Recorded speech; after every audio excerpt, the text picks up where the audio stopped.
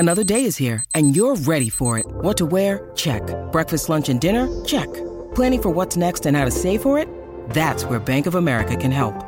For your financial to-dos, Bank of America has experts ready to help get you closer to your goals. Get started at one of our local financial centers or 24/7 in our mobile banking app. Find a location near you at bankofamerica.com/talktous. What would you like the power to do? Mobile banking requires downloading the app and is only available for select devices. Message and data rates may apply. Bank of America N.A., member FDIC. Hi, Hokies. I'm Tech Sideline founder Will Stewart. Welcome into episode 241 of the Tech Sideline podcast, where we're going to talk about Virginia Tech baseball's super regional against Oklahoma. And in the back half, we'll discuss the top stories of the year in Virginia Tech athletics. It's all coming up next on the Tech Sideline podcast.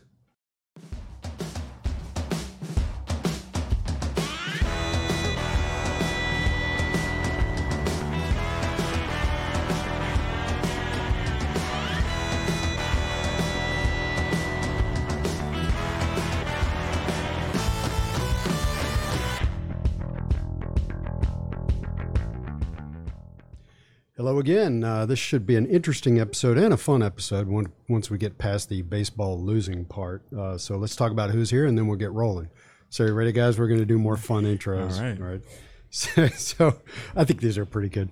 So across the way, the man who thought he would be going to Omaha, but now he just has to stay home, brah.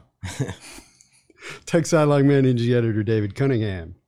To my right in the red shirt chair, the man whose voicemail says, "Hello, this is Chris. I can't take your call right now because I'm at the gym." Lead analyst columnist Chris Coleman. I botched that. Sorry about that. You did. In the fourth chair today, no one. It's a sad and lonely chair. We miss Katie. Producing today's podcast, the man who was really cute as a baby, but now needs to shower and brush his teeth just to be presentable, just like the rest of us, Malcolm Stewart.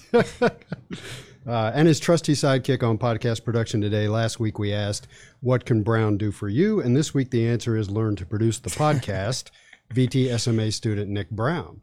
So why is Nick learning to produce the podcast if we already have a full-time podcast producer? Because we no longer have a full-time podcast producer. Malcolm is moving on. He's flying the coop. Got offered and accepted a job down in Raleigh, North Carolina. Name of the company is SoCal. Is that how it's pronounced?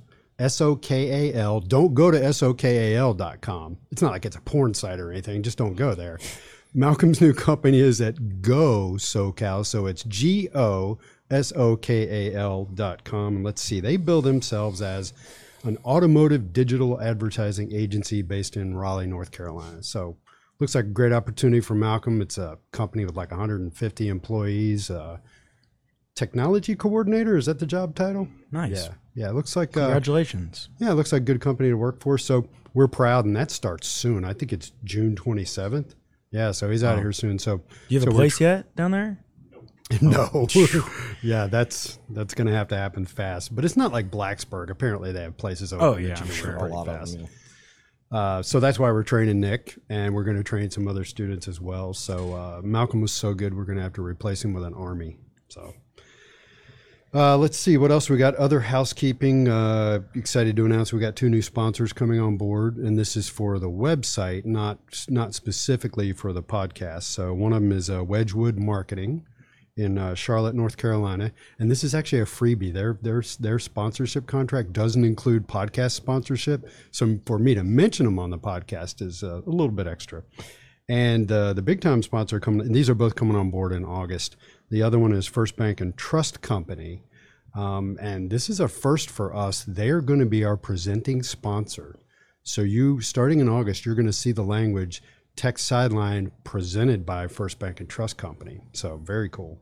And I think there's probably something else I'm forgetting to mention. Maybe my shirt. If you're watching on video, you like the shirt? I do like it. I was going through my closet this morning. So I'm a writer by nature, and this thing of being on the podcast and having to find clothes and having to sit properly and all that stuff, it's fatiguing for a guy like me. But anyway, I forgot this shirt. It's way down at the end of the into the closet, so I pulled it out. So it's got guitars and palm trees on it. It's your Virginia Tech Jimmy Buffett shirt. So when we were on vacation, my wife put on Pandora's beach music station. Every fourth song is Jimmy Buffett, and every fifth song is Kenny Chesney. And there's some Uncle Cracker and that kind of thing thrown in there also. All right, enough of that. Let's get down to it. So first we want to talk about baseball. I was, like everybody else, I was disappointed. I wasn't surprised Tech lost Friday because they were facing a lefty, and I thought that was Oklahoma's best chance to win a game. I was not surprised Tech won Saturday. I was very surprised. I was surprised they got blown out on Sunday, and that. Well, for Virginia Tech to only have 2 hits, it's always going to be a surprise. Yeah, and it's just disappointing because the softball team and the baseball team lost their super regional championships by a combined score of 23-2. Yeah, and that's a gut punch. So, David, you were in the press box this weekend. Is that your first time in the press box for baseball this year? No, I filled in and covered the longest game. The second longest game of the year, back in mid-March, mid-April, somewhere around there. Was it long because of innings or rain delays? Oh no, it was just like 1,000 pitching changes. It was runs. It was Tech played VMI. So it was the middle of the week game. It was Tech played 2 midweek games that week. This was Chris had the flu, Hirons did, and I filled in and covered. Tech played 2 midweek games, back-to-back days, home against VMI, at Radford the next day. And they were 2 of the longest games of the year because there were like a gazillion pitching changes. So let's not bury the lead. Radford actually played Tech in a sport without backing out of it? That's the longest game of the season, like 4.5 hours. Interesting. But all right. So anyway, what did you think of the weekend against Oklahoma? That's a broad question, but what are your thoughts? I thought it was, first of all, great showing from the fans. Yeah. The tailgating, you guys were tailgating. I mean, pulling into the cage, the duck pond lot, and just seeing, obviously that's where everybody parks for baseball, period. So there's always going to be a good amount of cars there. But just to see the crowd, like walking up to the game on Sunday, there's like a line halfway down the street. The fans really came out and supported, as they did for softball. It was a really good showing. I thought I was surprised, but not really surprised the way that Friday's game went. Like you said, it was Oklahoma's ace, a lefty, and then they put in the reliever, absolute stud. Tech couldn't hit him. And that was, Tech fell behind really, really early. Saturday, Tech did what everybody expected Tech to do, go out and score a ton of runs. Yeah. And then Sunday, Cade Horton, Oklahoma pitcher, I think a lot of people, like I saw your tweet about the ERA, and I know some people were like, Twitter corrected me nicely, but to be fair, he didn't pitch well, for most of the year. Yeah. And then, so we're talking a freshman who came in with like a 6.0 ERA. And then his last 3 starts, he's thrown at least 5 or 6 innings every single time and gotten at least 8 strikeouts and allowed no more than 2 runs every single game.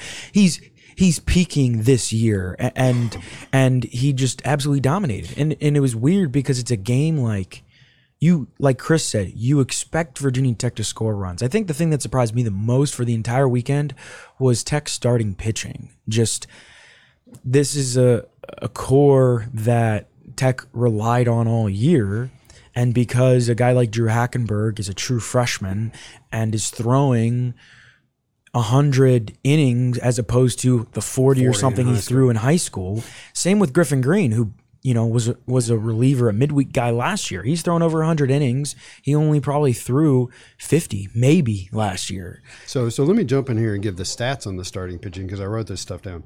So, and I'm also going to give them on Oklahoma to kind of draw the contrast. So Virginia Tech starting pitchers pitched 6.2 innings, 6 2/3 innings, gave up 10 earned runs. That's a 13.5 ERA. So they didn't get much out of the starting pitchers at all.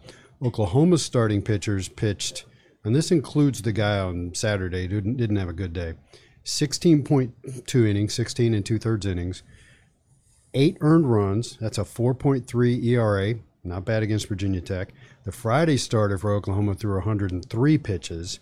The Sunday starter threw 95. So before I toss it over to Chris, I wanted to ask you guys a question. I don't watch a lot of college baseball. You don't often see college pitchers get up to 100 pitches, do you? Yes. Do you? It's only until they go pro when they start getting their pitch counts limited. Okay. They will throw them into the ground in college. Yeah. Okay, all right then. Yeah. I mean, it obviously depends on what weapons are behind Correct. them in the bullpen. and And I think Oklahoma's starters were much better than the rest of the bullpen. Hitting is better than pitching at the college level. There's Yes. more hitting than pitching. So there's not that many good pitchers in college. So if you have a good one, you're going to And he's having a good game. Right. Okay. Yeah, you're going to leave him in there. You- It's not like when he gets drafted and you're like, okay, his first year, his pitch count is 60 in single A Yeah. or something like that. You're going to That's- ride with the hot hand. if it's Yeah, hot. yeah, exactly. That's really the story of the weekend is the pitching for both teams. Although Virginia Tech statistically was better all season, going into this series they were trending in opposite directions. And I didn't know this until Saturday after the game, but Griffin Green is hurt, and in hindsight should not have pitched on Friday. Shep says it's a blister, and I believe him, but there's also actual damage to the finger.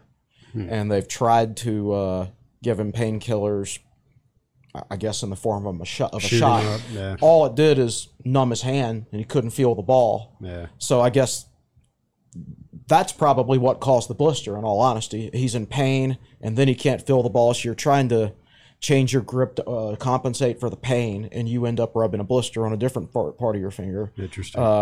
So he went 1 inning on Friday night and gave up 3 runs, and just like that, Virginia Tech was down 3-0. They lost that game 5-4.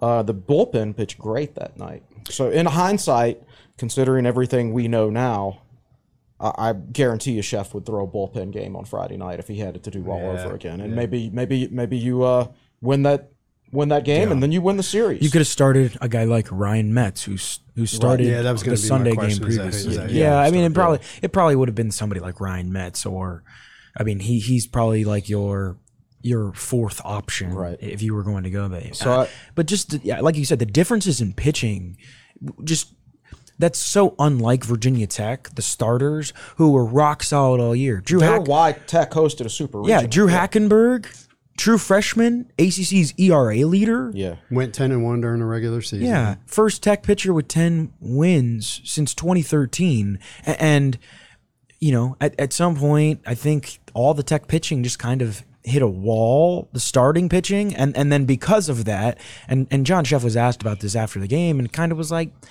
yeah, a little bit. Because Virginia Tech had to go to the bullpen so early in every single game against Oklahoma. When the Hokies had to go to the bullpen on Sunday, it was just there didn't wasn't work. much left. There wasn't much left. Hackenberg, if you think about it, like you said, first time over 100 innings, probably threw about 40 innings last year. And the year before that, he basically threw no innings because baseball was shut down due to COVID. Every level of baseball, except for the major leagues, even the minor leagues, was shut down. Yeah. So this is a guy who literally hit the proverbial freshman wall. And, there's a reason, professional teams, they put pitch counts on their younger pitchers, and, from a health standpoint, but also from a mental standpoint. At some point, you're just kind of going to run out of gas if you're not used to throwing that many pitches over the course of a season. And I think that's all that happened to him. Is I think he just hit the wall. He threw over twice as many innings as he had ever thrown before, and that was it. So, meanwhile, you compare Cade Horton, how he was handled for Oklahoma this year. He started some games, came out of the pen for some games. If you look at him early in the season, he had a higher ERA, but he wasn't pitching like 6 or 7 innings a game either. And He was giving up pitching 50 like runs, he right? was pitching like 3 innings, and you give up a 3-run bomb, that kills your ERA, right? Yeah. So they slowly built his innings up throughout the course of the year, where Hackenberg was full speed ahead the whole time as far as innings goes. Yeah, I think I'm not saying that was the wrong thing to do, because without what Tech had to do. Hackenberg, you're not hosting super regionals probably. Yeah. So I think overall the way Virginia Tech handled the pitching this year, I mean, I don't think there was really any other way to handle it, because who else is going to start if not Hackenberg? Right. I think in Oklahoma's case, Oklahoma had a couple veteran guys who they kind of were like, okay, we'll start them until the other guys are ready. I think that's kind of the way Skip Johnson and the Sooners approached that. Is it the right way, the wrong way? I mean, I think, either whether Virginia Tech's pitching was going to be good or not on Sunday, it didn't really matter because the bats weren't good either. They were non-existent. So Oklahoma, a really good team, they played a really good weekend, deserved to win. I mean, and obviously disappointing because you and I, we had talked about sending me to Omaha. We had conversations about how we're going to do that. Yeah.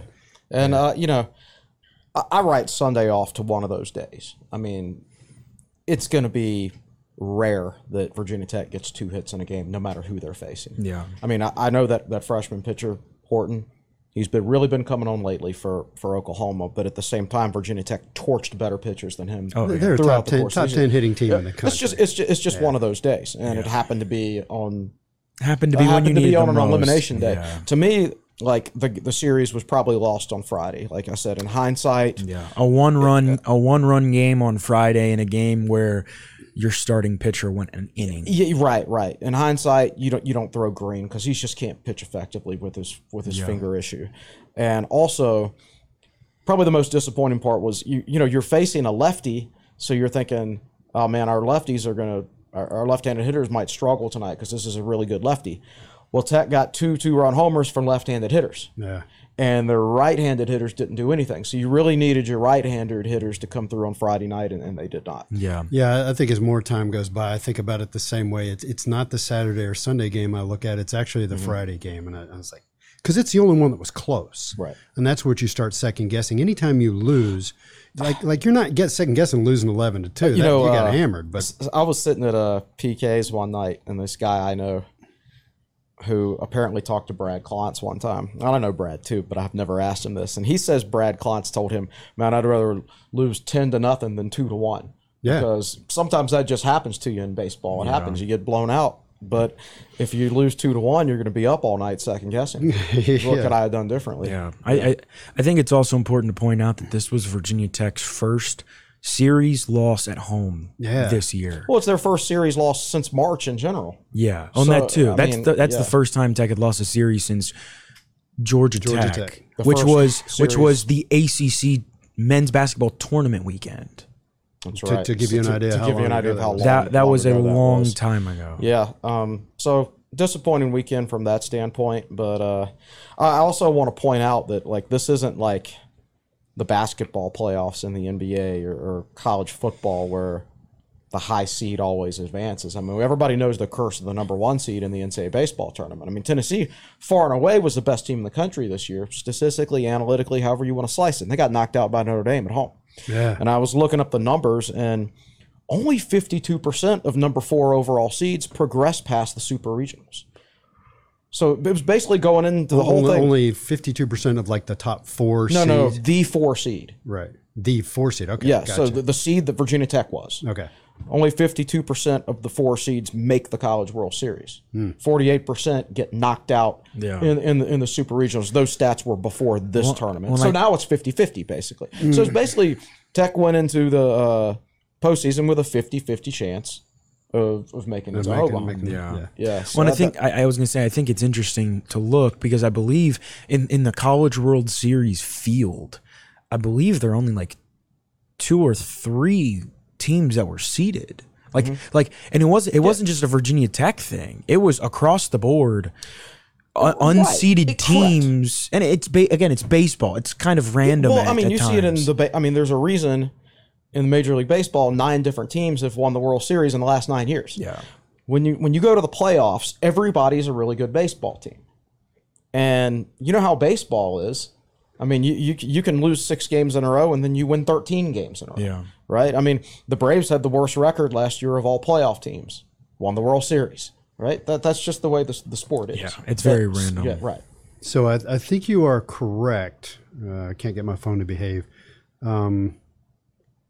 The last I looked, it was before they had all 8 teams had filled out the bracket for the College World Series. But there were six or seven teams, and only I think 2 of them were seeded teams. The rest of them were unseeded. Which again, that's baseball. Baseball is very random, and like Tennessee and Virginia Tech, 2 of the best bats in the country. Went out. Make it out of Super I mean, Regional. just from a statistical standpoint, Tennessee was the best team in the country, and Virginia Tech was one of probably 2 or 3 teams that you can make an argument for being the second best team in the country. And I still feel that way with a healthy pitching staff and a Hackenberg that hadn't hit the wall. I mean, I feel like peak Virginia Tech this year may have been the second best team in the country. Yeah. But that's just the nature of the sport. The good news is I think it's up from here. Yeah, so let's close the door on that and talk about the future a little bit. I do want to get to the top stories of the year in general. So I've got 4 notes. English Field did great. Tech fans, unlike the 2013 regional, Tech fans filled the place for all 3 games. Stayed the whole time, yep. And I didn't hear any complaining about concession lines or bathrooms or anything. I thought they were all great. Yeah, it looked like everything went really well. Yeah. So the program has set the bar high because there's a lot of fans that really weren't paying attention to baseball now. And now they are, and what Tech did this year is what they're going to want next year and the year after. And, so expectations are up. What are future prospects looking like, and will fans stay engaged beyond this year? But I also have that question for softball as well. Early in the year, softball, despite almost making the College World Series last year, you look at their attendance for early games this year, it was 300 fans, 400 fans. Baseball's attendance, understandably so, wasn't great at the beginning of the year. So I'm just wondering if this is going to carry over and there's going to be more interest in both those sports. I think Whit's done a great job. I'm not as knowledgeable about softball. That's a better question for a guy like Chip. But I think he's done a great job supporting the baseball program fiscally. He's hired excellent coaches. Their facilities are very good. The stadium's brand new. They've broken ground on that pitching lab, which was that pile of dirt you saw outside the left field wild over the weekend. A pitching lab. Yeah, like Virginia Tech's pitching can get better. Right. So you can sit here and I think Virginia Tech has done all they can do from an administrative standpoint. There's nothing they can do about the weather. Yeah. Yeah, that's the thing. When you're playing games in February and early March, not just those months. 2 days after the spring game, which was on April 16th. That's true. So April 18th, it was freezing cold and snowing in Blacksburg. That's when NC State was here. Is that right? I don't remember. No, not NC State. Miami was here. That was the Miami weekend. It was perfect weather. Perfect weather until Monday. And then Tech had to play 1 or 2 midweek games. Right, and it was awful. And it just awful weather. Yeah. So there's nothing you can do about that. Yeah. And that's just Blacksburg in the spring. So that affects things to a certain extent. Now, that being said, I mean, I do think, walking in and out of the stadium this weekend, you hear people talking and they're like, oh, this is my first baseball game since they rebuilt the stadium. Yeah. And I know everybody there over the last couple of weeks had a good experience. So, yes, if the weather's good, I do think attendance will increase. At least especially if the team is performing well. Right. I think same thing with softball. Now, it's tough because you also got to think there are so many games for baseball and so many games for softball. It's a bit different than, say, basketball, where basketball, Virginia Tech is playing Virginia at home. Once. You got one chance to come see that game this year. Right. Baseball, softball, it's a 3-game series. Baseball, you got 30 to 35 chances to see the team play. And that's why, in the majors, it's like you put 60,000 people in an NFL stadium and attendance of 30,000 is considered good in Major League Baseball because you've got 81 chances to see them play. Yeah. Right. And you just look at this past weekend, 3 games in 3 days. We tailgated every day.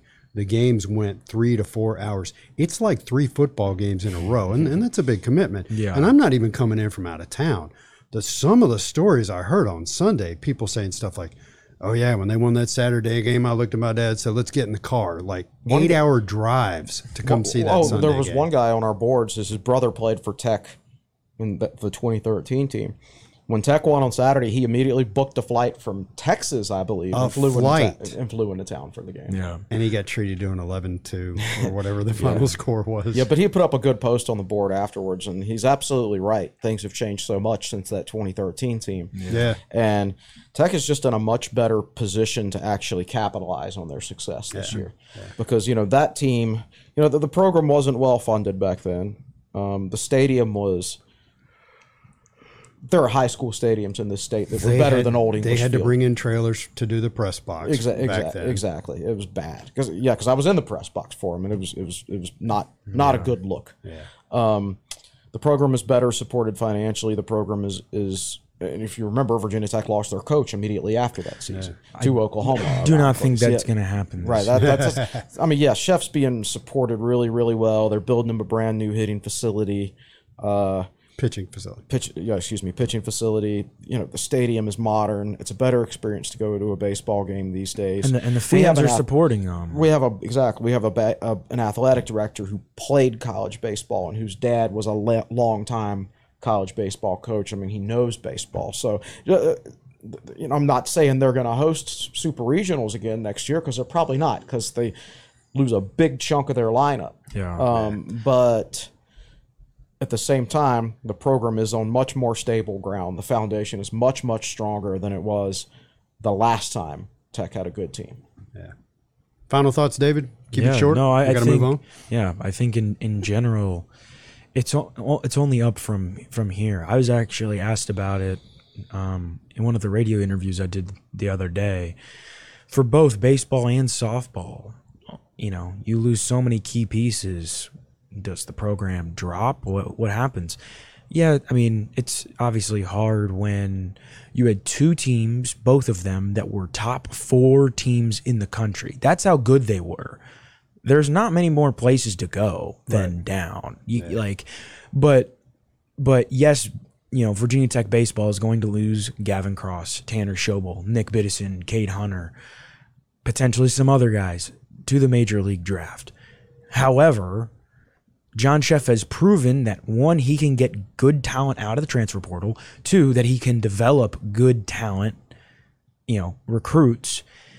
And 3, like Chris just said, he's got all the facilities, all the funding, all the backing that it takes to reach the point that he just got this year. I don't see why, again, I'm not saying Virginia Tech is going to, be another top 4 team next year because they're losing a ton of pieces. But this is this is not just going to be a one-off thing. This is a Virginia Tech program, baseball and softball, that are that will be in this position for many years to come. We're not going to be sitting here 10 years from now saying, "Oh my God, I can't believe it's been 10 years since we made the NCAA tournament." Yeah, this is a Virginia Tech team that you would now expect.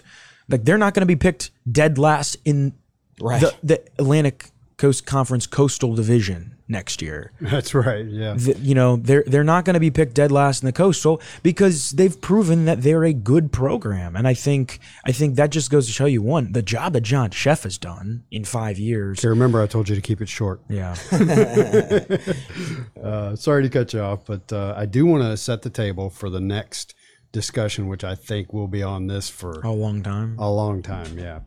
I wrestled with whether or not to do an end of the year podcast and kind of group it with baseball, but in the end I decided to do that. So let's get started. So I put out a tweet yesterday and I said, give me nominees for Hokies Athletics Story of the Year.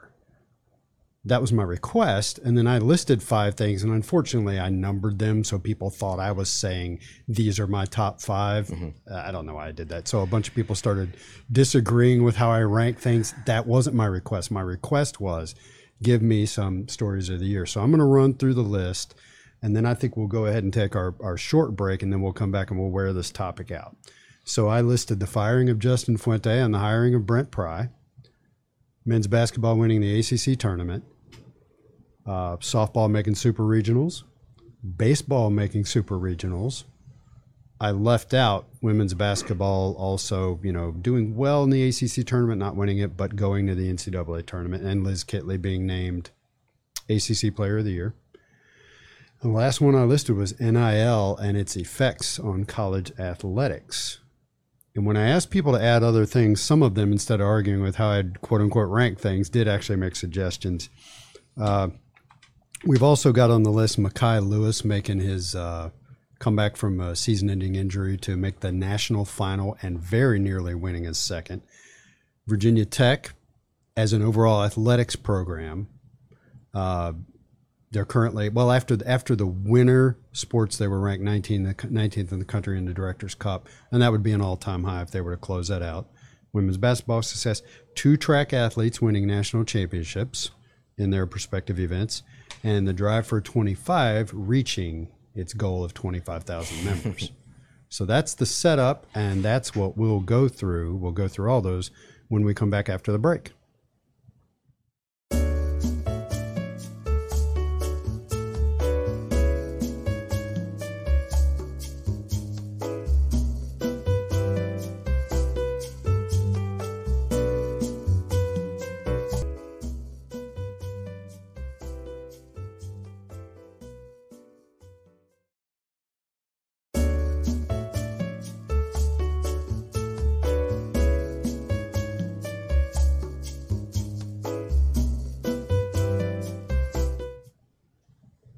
All right, so welcome back into the Tech Sideline Podcast. We're going to spend probably what will wind up being somewhere between half an hour and an hour. I'm betting closer to an hour, talking about the biggest stories and events in Tech athletics in this past year now that the athletic year and the academic year are over.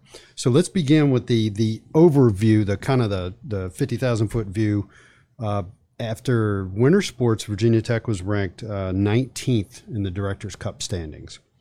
And so historical perspective, that was fourth. First of all, that was 4th in the ACC, which is pretty nice. Virginia Tech's top finish was number 28 in 2017-2018, or 21st just last year, the COVID year. I would kind of rather talk about it in terms of a full year where everybody's participating in athletics fully. So, David, it was interesting in doing my research. The first article you ever wrote for us was reporting that Virginia Tech was 21st in the Directors' Cup standings. No, that was 30. That was. So I'm mixing my 32. years up. Right. Yeah. So Tech finished 21st in the COVID year, 32nd in the year since. See, my notes are wrong. My notes say the COVID year was 2020, 2021. It was actually 2019, 2020. Technically, yes. When all there were no spring sports. Yeah, all the spring sports got wiped out. Yeah. So my mistake. Last year, Tech finished, so 2020, 2021, Tech finished 32nd. Right. I believe it was second highest finish ever. Correct. Yeah. And you listed in your article like all the finishes all the way back to 2004, 2005. So we know where we are now, and in the spring, do you recall off top of your head, Dave, what sports are played in the spring? Clearly softball and baseball, and they both did great. And there's outdoor track. There's outdoor track, and I think Tech fared fine. Yeah. But I also think women's golf is done in the spring, and didn't they make the NCAA? Yeah. Yeah, Nick knows this. So women's golf did make the NCAA. Yeah, so it's the 7th season of the program. Right, 7th season of the program. Made the regional 5 years in a row. Now they did not advance beyond the regional, right? But they still get points for it. Yeah, because Tech they had someone go to the national championship. Yeah, and I saw that. So they did send one golfer. I can't remember her name. Do you remember her name? Emily Mahar. So she went and competed in the nationals. So women's golf held up their part of the deal, which was an important part of spring performance last year. So I'm thinking that Tech's going to finish. Lacrosse is one of the ones. Lacrosse is one of the ones that's involved as well. And Tech lacrosse was okay. Yeah, but they didn't make the tournament, so they didn't get any points. Yeah, but they didn't last year either, right? Yeah, you're right. Yeah. Right. So my point is, I think Tech's going to get actually more points in the spring this year. Oh, no, absolutely, than they did last year. Because of baseball. Because of baseball. Softball's going to get the same amount of points they did last year. Women's golf's going to get the same amount of points they did last year. Baseball is going to go from 0 points to however many points you get for making super regional. Yeah. So to give you some perspective, so I have up I listed a full list of each program with its place, with its national ranking and total points. This was last year. The two highest were softball and men's soccer. They both finished 9th and they both got 64 points. Well, obviously this year, baseball will also be up there. They'll also finish ninth. Right. Yeah. Because that's the top how they eight, do it. Right. the top I eight- didn't even list baseball last year Right. because They didn't get any points. because they You only get points if you make the NCAA tournament or football if you make a bowl game. yeah. Yeah. So men's basketball was like 33rd. You know, So yeah, it'll still be around. They got it'll knocked out in the round of 64. It'll still be around there. Men's basketball will be the same amount of Yeah. points. Yeah. But So it'll point being, I think they'll break that. I think they'll easily beat Oh that yeah, 28 place. no No question, because it'll be essentially the same list. Like wrestling finished 15th last year. I believe wrestling finished 9th, I think they were 8th this year. 8th or 9th. Yeah, Nick says 8th. Nick says 8. So 8. So that's a big jump. Wrestling will probably be one of the higher sports on the list. So how many points do you get for finishing ninth? 64. 64. But I So- think wrestling was in the winner rankings, so I think they've already they've already been counted. Yeah, but based my on point was just like across the board, Right. like a lot of the teams are either doing the same or better, than Right. last year. Correct. Right. Yeah. That's outstanding. Right. So basically, I had 64 points to Tech's point total after the spring, Yeah. plus whatever the track programs did, the women's golf program did. Yeah. They did. They're going to earn about the same amount they did last year, but big jump for baseball, of course. So I don't know how many other spring sports they are that like Virginia Tech doesn't play. Like, is it rowing season right now? So Virginia Tech's not going to get It points is, from actually. rowing. Yes. Like Tech doesn't have men's lacrosse. Right. like- So obviously a school like Maryland, who won the national title, will get a bunch of points from that. Where In Virginia Tech men's doesn't lacrosse, play. or yeah, like Texas has rowing. So I could sit here and say, oh, because we added these points for baseball, that means we're going to finish 17th or something like that. I don't know that because other teams have other teams play schools. spring sports that we don't play. Yeah. Yeah. So, but for sure, it's going to be Tech's highest finish ever. I think Tech. I would say Tech probably has a pretty good chance to finish top 20. Yeah, I think that's I Like think they do. like somewhere. I think Tech will probably finish somewhere between 15 and 20, and that is excellent. Particularly when you consider that when you look at, well, first of all, any program outside the Big Ten or the SEC finishing top 20 is impressive because the budgets just aren't the same. Yeah. Big Ten, SEC, or Stanford. Yes, correct. So in glancing at Tech's number 19 ranking, I happened to notice that after the winter sports, UVA was somewhere between 30 and 35, I think. I didn't really pay a whole lot of attention. I just saw it as I was looking. And so I think they're going to, and UVA's historically has a really good all-around sports program. Didn't they win a national title in something recently this spring? Tennis. Usually. Yeah, tennis. Yeah. It was men's So- tennis. So they'll pick up a bunch of points from that. Yeah, that's true. Yeah. I don't know that they'll catch Tech though, because Tech will get extra point. Tech will get points UVA won't get in softball, and more in baseball. More in baseball, Yeah. correct. And this will be the first time yeah. pretty much ever that Tech gets more points than UVA for baseball. Well, so last year, so I'll run through the ACC schools that finished ahead of Virginia Tech last year. Okay. Tech finished 7th. Notre Dame is included in this, so out of 15 schools, Tech was literally middle of the pack. North Carolina was 4th. Virginia was 11th. Notre Dame was 14th. Florida State was 16th, so that's 4 top 20 ACC schools. Duke was 21st, and NC State was 23rd, and then Virginia Tech at 32. And so, like, Tech is probably, you would think, going to be like 4th or 5th probably in the ACC, Something like which is really impressive, all things considered. Yes, it is. And so that sounded like before we went to the break when you ran off that list of story of the year candidates, right? That was a lot, which Yes, it makes was a sense when you consider that was a lot of good things that happened which makes sense when you consider their direct. That's not even all of them either. Right. So looking, to return to the discussion about UVA, Virginia Tech I believe is, I mean, they clinched the Commonwealth Clash, but I think all the scoring's done because I'm looking at it. Oh, yeah. Virginia Well, Tech 12.5 points and UVA. Well, all 8.5 sports is points. over now Yeah, I'm looking for at the both list. teams. So, and yeah, it's over. There's nothing blank left on Yeah. this list. Yeah. So What was the final? 12.5 to 8.5. Blowout. Yeah. Now, That's I'm not impressive. going to keep looking at my phone during the podcast. I'm not sure what the history of that is. I know when they introduced the Commonwealth Clash at first, UVA tended to win it handily. And so the overall Tech Athletic Department's making progress. So let's drill. So we had this discussion before we started the podcast. Are we talking about the biggest stories or are we talking about the biggest accomplishments? I don't really have an answer. I do think the biggest story is the firing of Justin Fuente and the hiring of Brent Pry. What do you think? Because you know what the other contender is. Well, here's the thing. Like, we knew there was a strong chance Justin Fuente was getting fired going into the season. Yeah. So to me, that was a story that had been building for months and months, for almost a year, basically. Ever since Whit Babcock had his press conference in December of 2020 to explain why he wasn't firing Justin Fuente then. Yeah.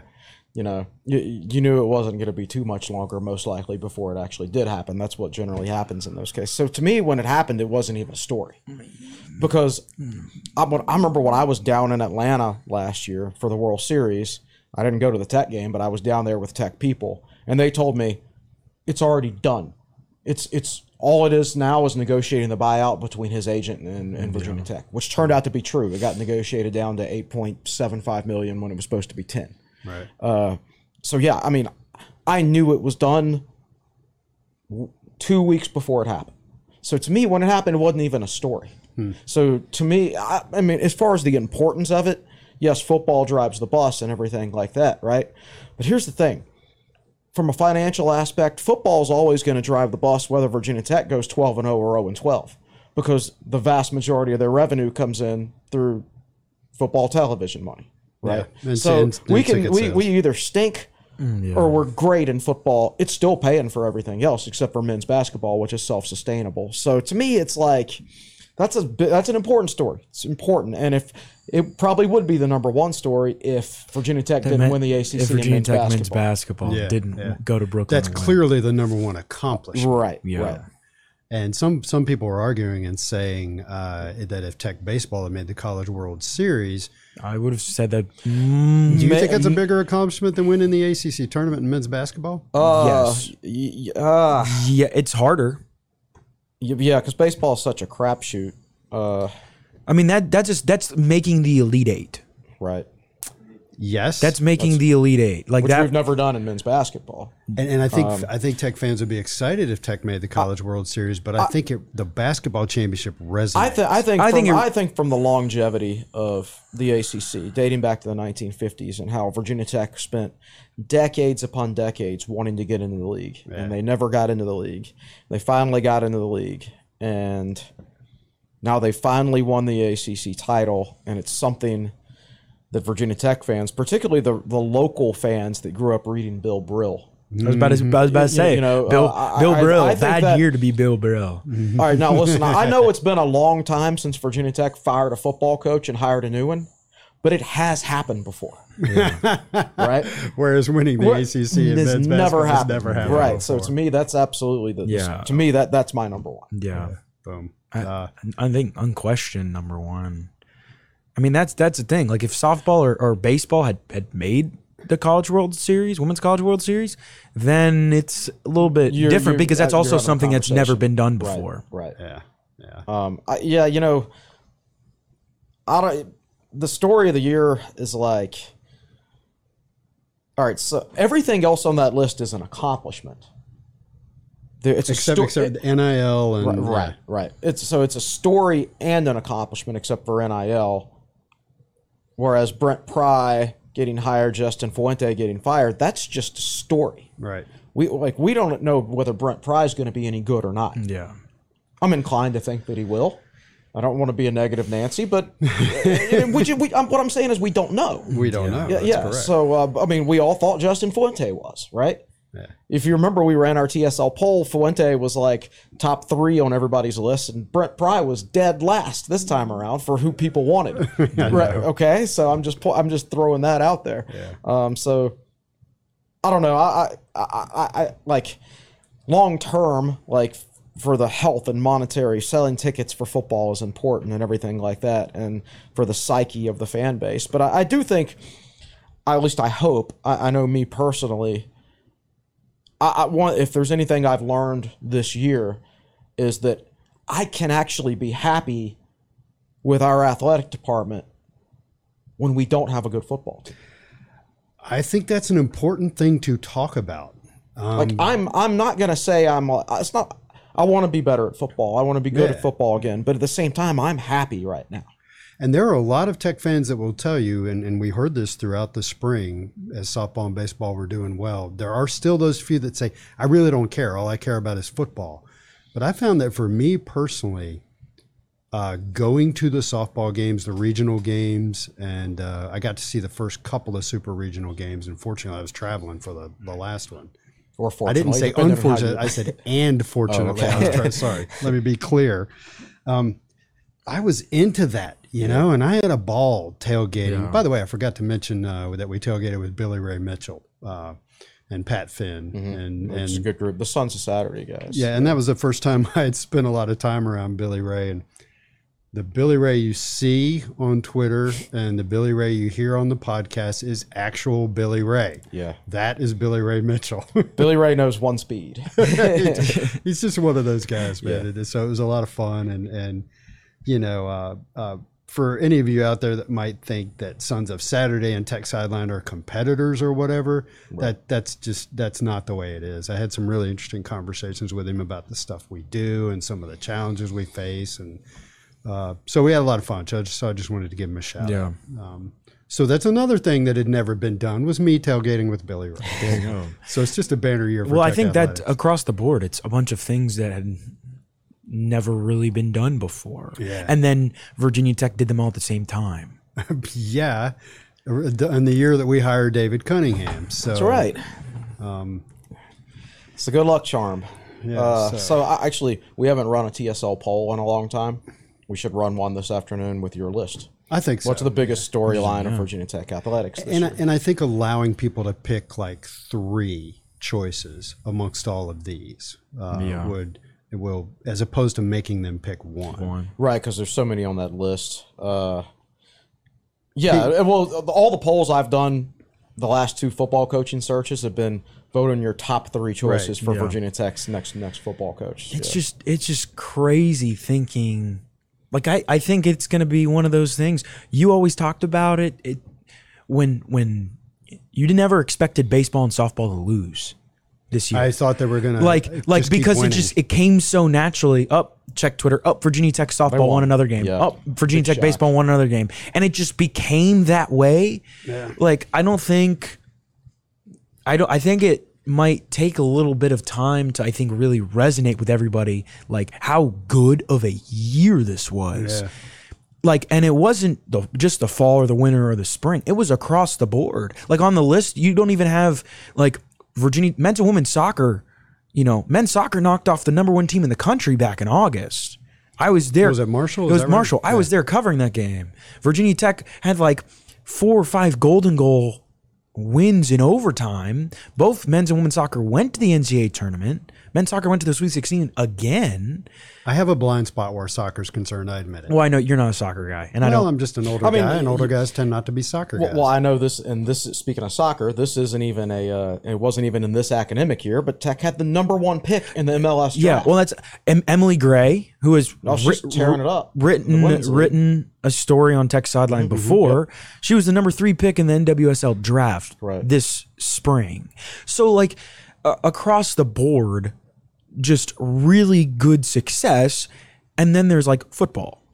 And it's funny because it's Which like lost their bowl game 54-10. Well, but it's funny that you mention everybody else having success and a lot of people being okay with it, because I think that's one of those things that like nobody really realized because it's the first time everybody experienced it this year. Right. And to be fair, like if Virginia Tech had not fired Justin Fuente and we had a lame duck football coach, we wouldn't be as happy right now. We would look at all the stuff. Oh man, it's awesome that we won the ACC in basketball. But when is Justin Fuente going to be done? But it's just a distraction.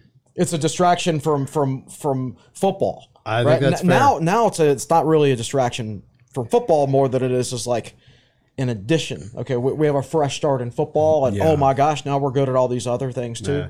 But at the same time, like we went at the same time the last time Virginia Tech stepped on a football field, they lost 54-10 in a game that, in my opinion, shouldn't be played thanks to all the opt-outs. Most bowls shouldn't be played these days, in my opinion. But I think I don't know. It's just. I'm not gonna say that I want to be good at football, but I'm very content as a Tech fan. It is easier to have success in other sports outside of football because of the way the landscape is. Right, you're not going to be able to catch an Alabama. Football is just about money. Well, yes, but like the actual sport of football itself is who's bigger, faster, and stronger. Yeah. Right? I mean, you can play the smartest. Virginia Tech can go out there and play the smartest game they could possibly play and have zero turnovers still lose. And they get smoked by Alabama. And that's almost everybody. Yeah. That's not just Virginia Tech. I mean, football is just it's more than a contact sport. All those sports are contact sports. Football is a collision sport. Yeah. So you're talking about colliding Mack trucks with mid-sized vehicles, basically, is what you're talking motorcycles. About when you're playing Alabama and things like that. It's not that way in baseball and basketball and things like that. I'm laughing. You ever see that video of the crash test involving the Mercedes-Benz and the smart car? Yeah. That's kind of Alabama's the Mercedes-Benz and the smart car is most other programs. Oh, well, it's like there's so much parity in everything else not named football. Yes, it's cheaper to be good at anything else. It's easier to be good at everything else. Now, I can tell you right now that when Virginia Tech played for the national championship in football, I think they finished like 100th in the Directors' Cup. Right. Which I think was called the Sears Trophy back then. And I don't want to say even before then they were even scrambling worse. to look it up. Yeah, but I could actually. They didn't have rankings. Well, I did not have it listed in the article. I've put them in articles before, so they're probably in another. I only included Tech's ACC rankings. But the younger me could not have imagined feeling that way then. Like when Virginia Tech was winning a lot of football games, and I'm sitting here thinking, I couldn't have imagined me saying, man, I'd still be happy if we were 6-6 in football, but we were really good in everything else, right? I couldn't have imagined me saying that, but now that it's actually happened, So here's an example. What would you guys say is Virginia Tech's best football season since joining the ACC? The first one, just really quick. Yeah, their most talented team was the 2005 team, but the best favorite season 2004. 2004. Okay. The only other real candidate is 2010, and it had the discipline. Okay, well, so you're looking at the 2004-2005 year. Virginia Tech in 2004-2005 finished 58th in the Directors' Cup. Right. In 2010-2011 finished 45th, and those were two of the, as you guys said, best football programs since Virginia Tech joined the ACC. Yeah. This is, and we don't need to, but with this football program, Virginia Tech could potentially have a top 20 finish. That just goes to show you, like, and I think, again, credit to the job what Babcock has done, credit to the coaches he's hired, the culture that these coaches have created. But, like, it's just insane that every single sport, you can go down the list. Men's soccer made the postseason. Women's soccer made the postseason. Men's basketball, women's basketball, softball, baseball, wrestling finished top 10. I mean, women's golf. Across the board, everybody's having success. And it's like, this is what a school like Texas, a school like Stanford is doing. Is used to, yeah. Yeah. I don't know how much the pitching lab cost. I don't know how much it is. But it's something that could it's going to be a great benefit to the baseball program. There's no more buildings you can build that's going to be a great benefit to the football program. you're better off taking that money and buying a 1,500-yard rusher with NIL. Yeah. It's just much different between I that would, sport and the other sport. I would agree with that. Yeah, Yeah. that's- You can that's upgrade interesting. in a lot of the other sports. You could upgrade training facilities, and like we're both soccer guys. If Virginia Tech wanted to get a new facility, like say where that turf field is, they want to get a new facility, a new training facility for men's and women's soccer that they shared. That could That really would be benefit that. that program, could sure. that would be really beneficial. It doesn't like football. You might as well just pour the money into into actual- NIL. Your Tech's football facilities and almost all colleges' football facilities these days are better than the NFL facilities. That's true. Yeah. Because you have to have them for recruiting. Right. So whereas NFL So is- if the NFL players can deal with worse facilities than college players deal, Yeah. yeah. I mean, so you, like I said, you're better off just plugging that into a 1,500-yard rusher. Yeah. Interesting. So let me grab my tweet here, and I don't know. I think we've covered most everything. The thing that I think I shortchanged in my tweet was, and I'm embarrassed to admit this, but I didn't even really think about what Mekhi Lewis had done. Yeah. You know, he won the national championship in 2019. COVID shut everything down in 2020. He was going to take an Olympic red shirt that year anyway. And Yeah. then I COVID think you're ruined right. that. Yes. Yes, So he and took it in He tw- actually did that year. Right. Yes. And then last year he got hurt. Yeah. I thought he was having a pretty good year last year. And Yeah. got He hurt. was. He got hurt late, like right before the ACC tournament. Yeah. He was dealing with like a nagging thing, and then in the ACC tournament, it was a guy from Pitt that I assume I Hurt him. Assume you remember that. Yeah. Yeah, I remember like that. really hurt him, and then he was just done. Yeah, and so it's the fact of the matter is the national championship, that was a long time ago. That was 3 years ago. Yeah. And he's taken his redshirt year off. He's faced an injury. So to come back and win the ACC in his weight class, and Remember, he went up a weight class. That's right. that's right, he went from 165 to 174. Correct? Is that- Yeah. yeah. I'm Yeah, not in my wrestling headspace right now. Nick says yes. He went up a weight class and won the ACC, and then went to the national championship. Yeah, and got really close to winning that. Yeah. And so that's a tremendous accomplishment. And of course he will be back next year. And I think what went on inside my own brain was, it was my disappointment that he couldn't close it out and win his second national championship. So I think I kind of put it in the closet and didn't really. You also have to recognize- remember this was the Saturday after Virginia Tech lost in the NCAA tournament in both men's and women's basketball. Yeah. Literally like a day or two before. So there was a lot of sadness going on. Yeah. It's not a great week. I don't blame you. Yeah. All right. So anyway, wanted to give him props for that, and let's go back and look at the list. So baseball, softball, we've worn those out. We've got let's see, NIL and its effects on college athletics, and The thing is, like, I don't think that story's been Written. It's been No. started. Yeah. We've written a few chapters, but we don't know what's going to happen next. I mean, there's an inquiry into Miami's program now. Now, whether anything comes out of that, we don't know. No, but we don't know where all of this is heading. Yeah. is my point. So that's a story, but it's an incomplete story. I can't remember if I've said this on past podcasts or not, but I just think that as all that stuff was building to a head, and the NCAA allowed NIL to be legal in quotes, they didn't even really allow it. They just abdicated. They just washed their hands of it, and they said, "Fine, be careful what you wish for. You may get it." We've got one rule: you can't use it to recruit, which is utterly ridiculous because that's exactly you can't what's prove going it, on. right? Yeah. There's no way you can prove that it's being used to recruit. But like, you're telling me Jordan Addison moves all the way across the country unless he knows he's getting money. Now, he doesn't sign the NIL contract till after he gets to USC. Right. But it's like, it's not like you can, Yeah. you can't subpoena these guys' DMs and things like that. Yeah.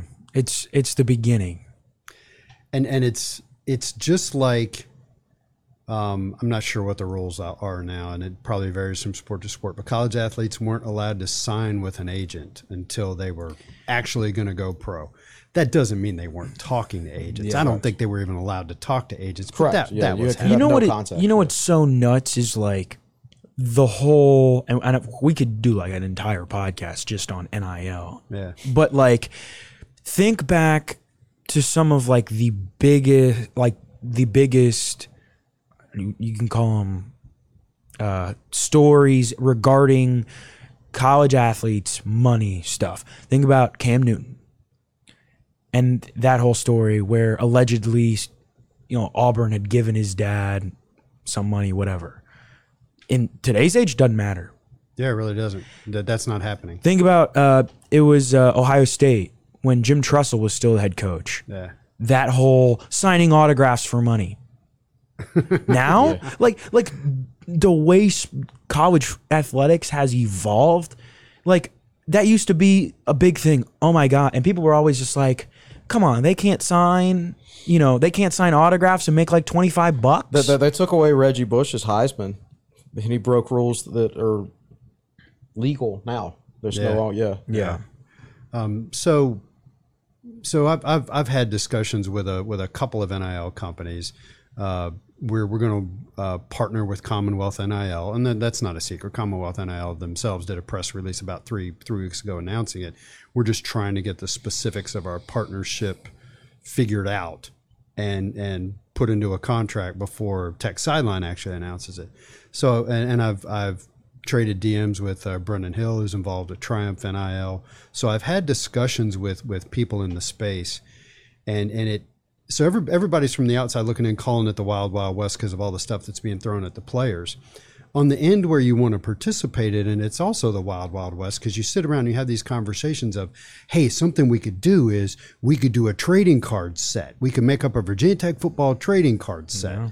And then the news comes out that I think my wife sent this to me literally this morning.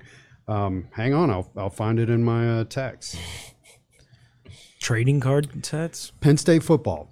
We are excited to be selected by Topps plus Fanatics for their first ever NIL trading card program, which will feature player cards of Penn State current and former student athletes, which is kind of cool. More details coming this fall. So I can sit around and have conversations with Virginia Tech NIL people about that maybe doing something like a trading card set, and then here comes Topps. So it's kind of hard to figure out what to do on the end when you want to participate in it also. Yeah, Virginia Tech announced yesterday a partnership selling jerseys, which is a term I've never heard of. Yeah, right. It's a shirt jersey. So like I bought a Mackenzie Lauder shirt jersey. It's got her name and number on the back, but it's a T-shirt. Yeah. So that's what that is. And from what I understand, that was very successful. They tried it out with certain softball players during regionals and super regionals. My understanding is it was very successful. Mark Cuban runs that group, and I don't think Mark Cuban's making any money off of it. I think it's just something that's important to him. Yeah. From what I understand is like pretty much all that except for production costs is going to the players. Well, Tech has partnered with that group, and I apologize, I don't remember their name, but the announcement's on HokieSports.com. Right. So you'll be able to buy for Tech athletes this year. If you want to buy shirts that are jerseys with like if you are a big Holyfield jersey, it's gonna be a white or maroon and this is for pretty much with a VT on the front with a Dax Holyfield and 4 on the back. This is for pretty much all sports. That's what it sounds like. Yeah. And the name of the company is Campus Inc. Campus there Inc. You go. That's it. Okay. Yeah. So, I mean, wasn't there an announcement a few months ago that Fanatics was going to offer jerseys? You can get personalized football jerseys now. Which you should be able to go right to the Fanatics link on TSL. On Tech Sideline. And we can also they already make a launched money it off finally? that. Have they? I have no idea. You can do some research. Yeah, we expect they'll be out by football season. Yeah. But I think that was narrow. I think that was maybe football and basketball. The Fanatics thing was. Yeah, but now you can physically get a college player's name on the back of your jersey. Yeah. You Instead never of the could generic number 25. Yeah, right. is what they were doing 1 and 25. 1 and 25, or if they would do the year. Yeah. Yeah. Like a Yeah. 21. So again, we're going to partner with Commonwealth NIL, and they've got some interesting concepts. There is going to be certain types of merch available. So it is a huge, and you are correct, still evolving story. It's still so early in the process here. So what else have we got we can cover? Go ahead. I got a list of stuff. Go for it. Well, one of the things, and we were talking about this, I think, before we went on the podcast, football season feels like it's forever ago. And you said, we were talking about the bookends, the North Carolina game.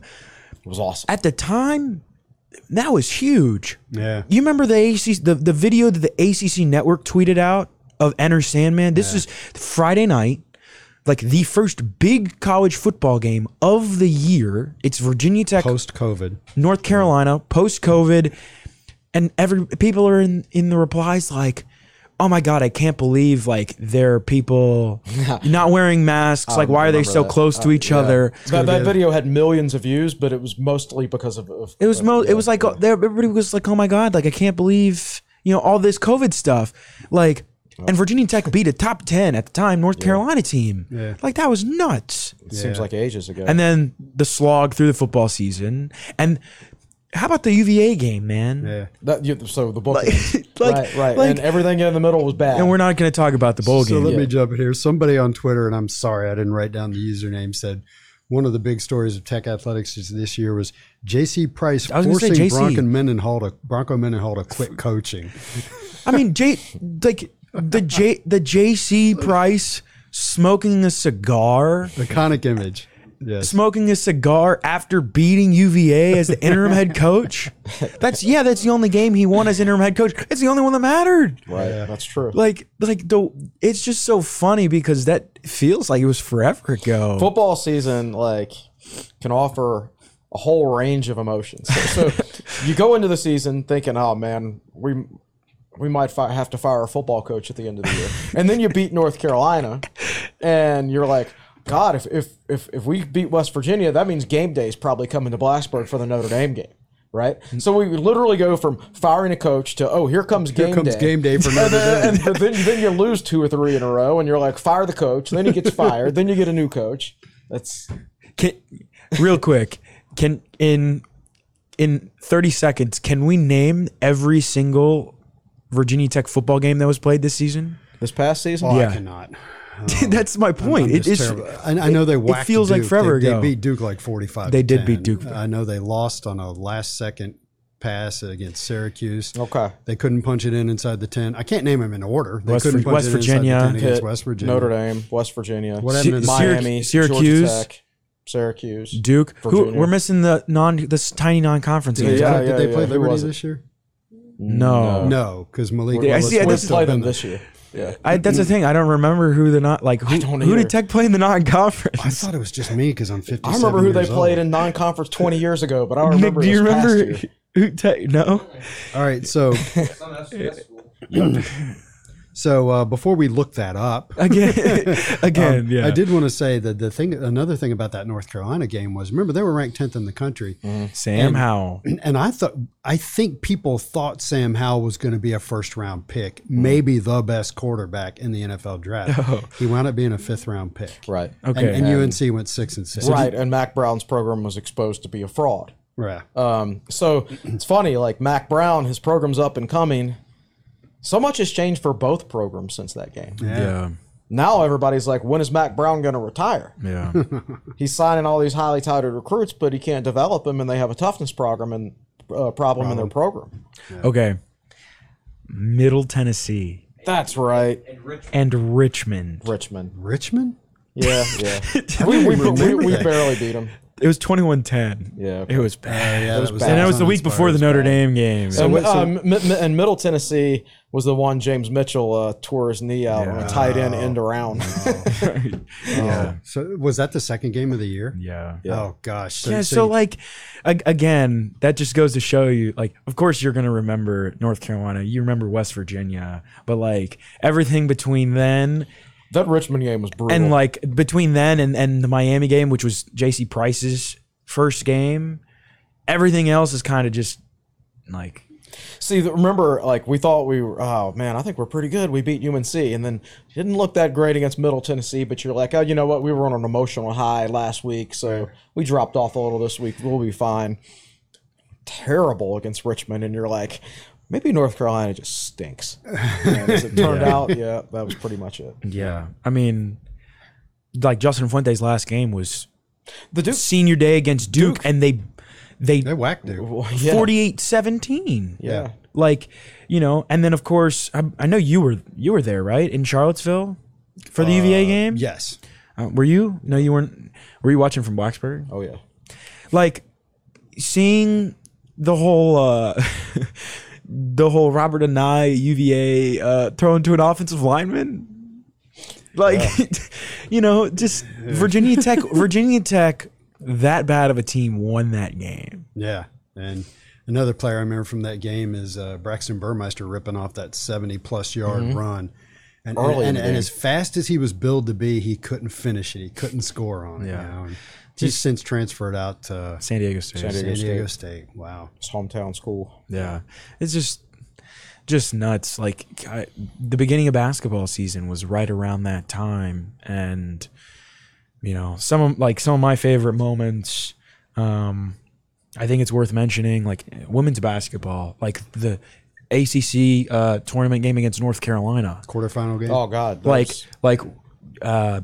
Went to overtime. Hands down, regardless of sport, one of the best games in Virginia Yeah, Tech. it was an excellent history. game, yeah. Like Georgia Amore running layup at the end. I mean, there were just some really, really good games. And I'm at the Arby's drive-through listening to Evan Hughes on the There you go. radio call that game. So more than one person suggested a big story in Tech athletics this year is the emergence of Evan Hughes as a play-by-play force. Yeah. Indeed. You could convince me that he had emerged in college, but his Jim Nantz Award might say that. Yeah, he was a highly touted draft prospect. We'll There say. you go. Yeah. So I will admit, and I hope TSL zone. Evan doesn't get mad at me for saying this, but you saw the video of him calling, was it DeMartini's home run Yes. in a regional game? I don't remember. Not a super regional. That was Yeah. It was DeMartini's 3-run home run in one of the regional games. Oh, and Chef actually tweeted. He's like, Evan's a stud. Yeah. I'm suddenly blanking on the name of the guy who took the video. Oh, George. George. I was thinking Harry. and I'm like, it's not Flagland, I Harry. believe. Yeah. He works for Learfield. So when I saw that video, I thought, that looks fake. It looks like Evan's playing it up for the camera. And we got it from a very good source this past weekend. No, he didn't know George was there. Didn't know he was filming it. Yeah. That's I mean, that legit how Evan does it.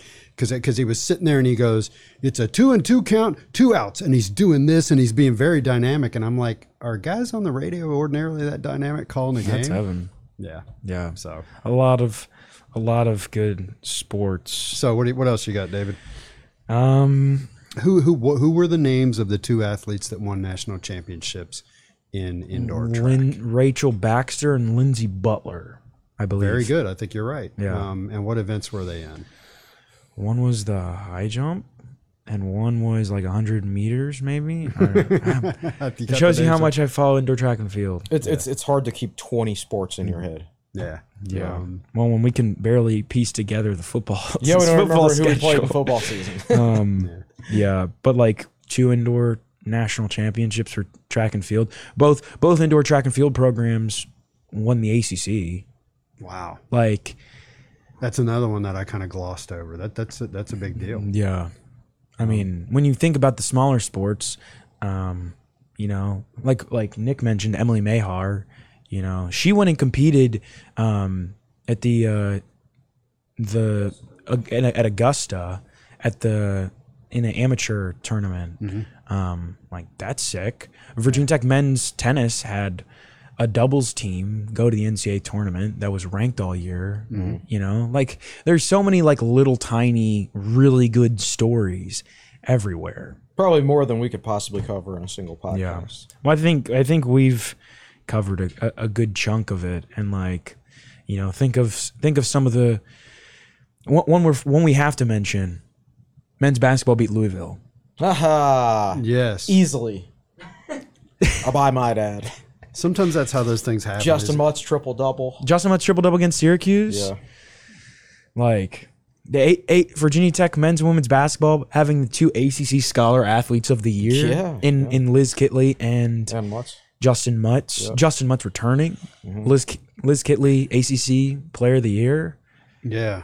I mean, when there are 15 teams in a conference and one of your players is Player of the Year, that's a huge deal. Yeah. And I actually didn't think that would happen. I thought they would give it. I don't know who else were candidates. Who else was there? Emily Angsler from Louisville and Elisa Cunane from NC State.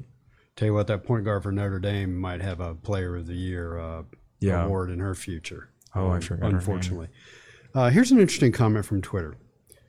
Though maybe not the story of the year, and this is Michael Taylor, any 2022 highlights must include how perfect the weekend of April 16th was this year. Yeah. Spring game, Run for Remembrance was good with VT football cheering on runners in the stadium and finish line. I didn't know that.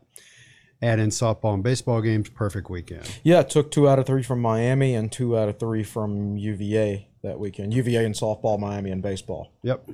Yeah, you're right. And the weather was great. And then it wasn't on Monday, but that's okay. Everybody had gone home. Yeah. Except for those of us who live in Blacksburg. Lindsey Butler was 800 meters, 800 and Rachel. No, this person says Lindsey Butler and Rachel Butler. So Rachel is Rachel Baxter. Rachel Baxter pole vault. Yeah. Pole vault. Okay. High jump pole vault. Not the same thing. I apologize. Yeah. Checking the YouTube chat. Paul Patera. Good point. The fact that there are so many candidates for Story of the Year illustrates the great trajectory that the athletic program is on. So back to Chris's point, I've had a blast watching a lot of Tech athletics this year. And I've had a blast covering it. Thank you for hiring me. I guess the timing was good. But it is strange to have baseball going so far that, as we've talked about, ACC Football Media Day is in a month. In a month, it's July 20th. It's 5 weeks from now. I guess we need to apply for credentials, don't we? We do. That email came out the other day. Yeah. So I'm going to ask you, and let's not talk it to death because it turns out we've gone almost an hour and a half. And I don't know. I think it's pretty clear cut. I think the biggest story of the year is the football coaching bit. Yeah. And I think the biggest accomplishment of the year is winning the men's ACC tournament. Agreed? No, go for it. Football is, I don't know. To me, it's like it's a story that dates back to the last academic year. You know, so like I said, I knew Justin Fuente was getting fired 2 weeks before he got fired. So I guess it's a story that Brent Pry got hired. Don't get me wrong, it's a huge story. But like I said, we've hired and fired football coaches before. We've never won an ACC tournament in men's basketball before. I will agree with that. I will say this. I mean, I want to be great at football. Like, if the sports gods had come to me and said, you know what, I'll give you an ACC men's basketball title this year, but you have to keep Justin Fuente as your football coach for 1 more year, I would have said yes. Absolutely. So to me, that makes basketball the bigger story if we consider that more important. Yeah. Okay. Right? Well, I also think in 20 years, looking back on it, you're not going to remember the exact details of the whole Brent Pry, Justin Fuente thing. Right. You're probably going to explain to whoever you're chatting with at that moment that, yeah, you know, something, it probably should have happened during COVID, and then it didn't, and then it got dragged out, and then it was like 3 games left in the year. You will remember where you were watching that men's basketball game. Right, no doubt. And so I'm like, no, if Brent Pry goes on and like wins the national title or something like that at Virginia Tech, then maybe we look back and the storyline changes to a certain extent. Maybe we look back and say, that story, like NIL, is just starting to be written. Right. Like it's not been completed. Like I enjoyed covering the whole coaching search thing. And it was exhausting. It was exhausting, but I think we did it. I think we did a good job with it. We made a lot of money off of it. Hopefully this is not a yearly occurrence because I don't know that was exhausting. But I don't know. I just even when you hire a new coach, it's like some people are happy about it, some people aren't. Yeah. And But when you win an ACC championship, everybody's happy. And I just when I was in Champs the night Tech won the ACC tournament, and I saw reactions, and I saw a couch sitting on the middle of Main Street. Yeah, you know, and that was when the students weren't even in town. Yeah. It was just you didn't. Now people weren't rioting in the streets when Brent Pry got hired, right? That's a good point. So to me, it's basketball, and I would have taken another year of Justin Fuente for a guaranteed men's basketball title. I'm so surprised. Unfortunately, I'd have to, but I'm so surprised you guys didn't come up. I know you said you wanted to come up. I'm surprised those last second flight prices. Yeah, I tell you what, that is my of all, because I got to cover so many games. The amount of press boxes I've sat in this year, and being able to sit courtside. And what was cooler was, obviously, Liam Smet was taking photos for us, and he's a Tech grad.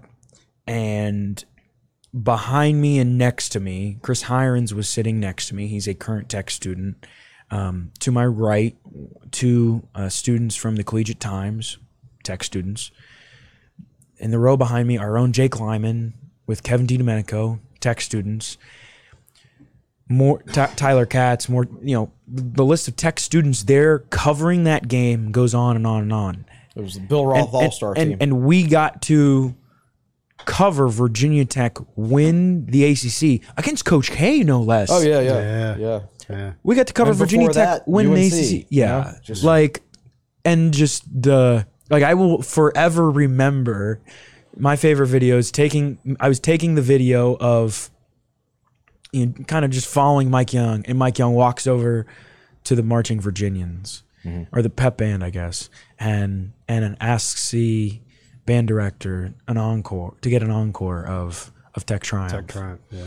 Yeah. And sorry. like that, I will forever remember that.